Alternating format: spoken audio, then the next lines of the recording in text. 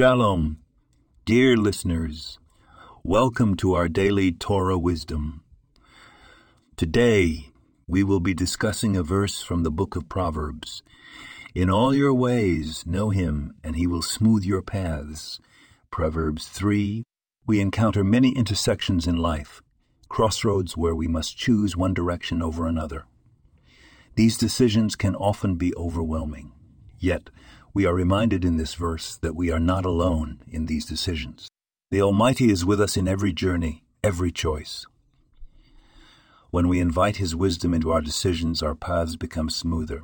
True, we might not always understand His ways, but that does not mean we are abandoned.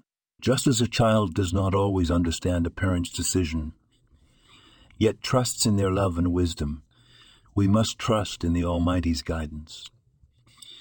The practical application of this verse is profound.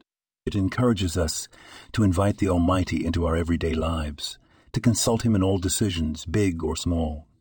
It is not about relegating our faith to select times or places, but about making it a constant, guiding force.